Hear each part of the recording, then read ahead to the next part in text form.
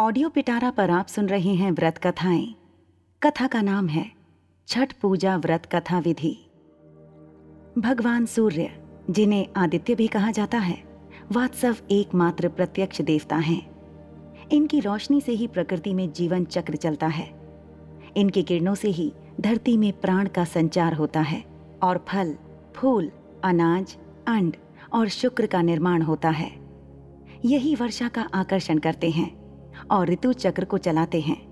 भगवान सूर्य की इस अपार कृपा के लिए श्रद्धा पूर्वक समर्पण और पूजा उनके प्रति कृतज्ञता को दर्शाता है। सूर्य षष्ठी या छठ व्रत इन्हीं आदित्य सूर्य भगवान को समर्पित है। इस महापर्व में सूर्य नारायण के साथ देवी षष्ठी की पूजा भी होती है। दोनों ही दृष्टि से इस पर्व की अलग अलग कथा एवं महात्म्य है। सबसे पहले आप षष्ठी देवी की कथा सुनिए। छठ व्रत कथा। एक थे राजा प्रियव्रत, उनकी पत्नी थी मालिनी। राजा रानी निसंतान होने से बहुत दुखी थे। उन्होंने महर्षि कश्यप से पुत्रेष्टि यज्ञ करवाया। यज्ञ के प्रभाव से मालिनी गर्भवती हुई, परंतु 9 महीने बाद जब उन्होंने बालक को जन्म दिया तो वह मृत पैदा हुआ। प्रियव्रत इससे अत्यंत दुखी हुए और आत्महत्या करने हेतु तत्पर हुए। प्रियव्रत जैसे ही आत्महत्या करने वाले थे, उसी समय एक देवी वहां प्रकट हुई। देवी ने कहा, प्रियव्रत, मैं षष्ठी देवी हूं। मेरी पूजा आराधना से पुत्र की प्राप्ति होती है। मैं सभी प्रकार की मनोकामना पूर्ण करने वाली हूं। अतः तुम मेरी पूजा करो, तुम्हें पुत्र रत्न की प्राप्ति होगी। राजा ने देवी की आज्ञा मानकर कार्तिक शुक्ल षष्ठी तिथि को देवी षष्ठी की पूजा की, जिससे उन्हें पुत्र की प्राप्ति हुई। इस दिन से ही छठ व्रत का अनुष्ठान चला आ रहा है। एक अन्य मान्यता के अनुसार भगवान श्री रामचंद्र जी जब अयोध्या लौट कर आए, तब राज तिलक के पश्चात उन्होंने माता सीता के साथ कार्तिक शुक्ल षष्ठी तिथि को सूर्य देवता की व्रत उपासना की और उस दिन से जन सामान्य में यह पर्व मान्य हो गया और दिनानुदिन इस त्योहार की महत्ता बढ़ती गई व पूर्ण आस्था एवं भक्ति के साथ यह त्योहार मनाया जाने लगा। छठ व्रत विधि। इस त्योहार को बिहार, झारखंड, उत्तर प्रदेश एवं भारत के पड़ोसी देश नेपाल में हर्षोल्लास एवं नियम निष्ठा के साथ मनाया जाता है। इस त्योहार की यहाँ बड़ी मान्यता है।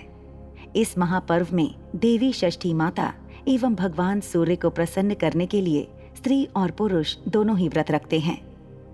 व्रत 4 दिनों का होता है।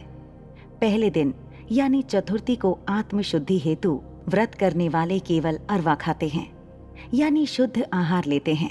पंचमी के दिन नहा खा होता है, यानी स्नान करके पूजा पाठ करके संध्या काल में गुड़ और नए चावल से खीर बनाकर फल और मिष्ठान से छठी माता की पूजा की जाती है।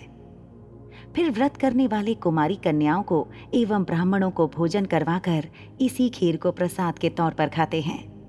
षष्ठी के दिन घर में पवित्रता एवं शुद्धता के साथ उत्तम पकवान बनाए जाते हैं। संध्या के समय पकवानों को बड़े बड़े बांस के डालों में भरकर जलाशय के निकट यानी नदी, तालाब, सरोवर पर ले जाया जाता है। इन जलाशयों में ईंख का घर बनाकर उन पर दिया जलाया जाता है। व्रत करने वाले जल में स्नान कर इन डालों को उठाकर डूबते सूर्य एवं षष्ठी माता को अर्घ्य देते हैं। सूर्यास्त के पश्चात लोग अपने अपने घर वापस आ जाते हैं। रात भर जागरण किया जाता है। सप्तमी के दिन सुबह ब्रह्म मुहूर्त में पुनः संध्या काल की तरह डालों में पकवान, नारियल, केला, मिठाई भरकर नदी तट पर लोग जमा होते हैं। व्रत करने वाले सुबह के समय उगते सूर्य को अर्घ्य देते हैं। अंकुरित चना हाथ में लेकर षष्ठी व्रत की कथा कही और सुनी जाती है। कथा के बाद प्रसाद वितरण किया जाता है और फिर सभी अपने अपने घर लौट आते हैं। व्रत करने वाले इस दिन पारायण करते हैं। इस पर्व के विषय में मान्यता यह है कि जो भी षष्ठी माता और सूर्य देव से इस दिन मांगा जाता है, वह मुराद पूरी होती है। इस अवसर पर मुराद पूरी होने पर बहुत से लोग सूर्य देव को दंडवत प्रणाम करते हैं। सूर्य को दंडवत प्रणाम करने का व्रत बहुत ही कठिन होता है। लोग अपने घर में कुल देवी या देवता को प्रणाम कर नदी तट तक दंड देते हुए जाते हैं। दंड की प्रक्रिया इस प्रकार से है। पहले सीधे खड़े होकर सूर्य देव को प्रणाम किया जाता है, फिर पेट की ओर से जमीन पर लेटकर दाहिने हाथ से जमीन पर एक रेखा खींची जाती है। यही प्रक्रिया नदी तट तक पहुंचने तक बार बार दोहराई जाती है।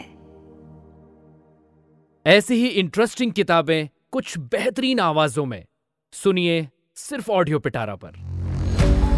ऑडियो पिटारा सुनना जरूरी है।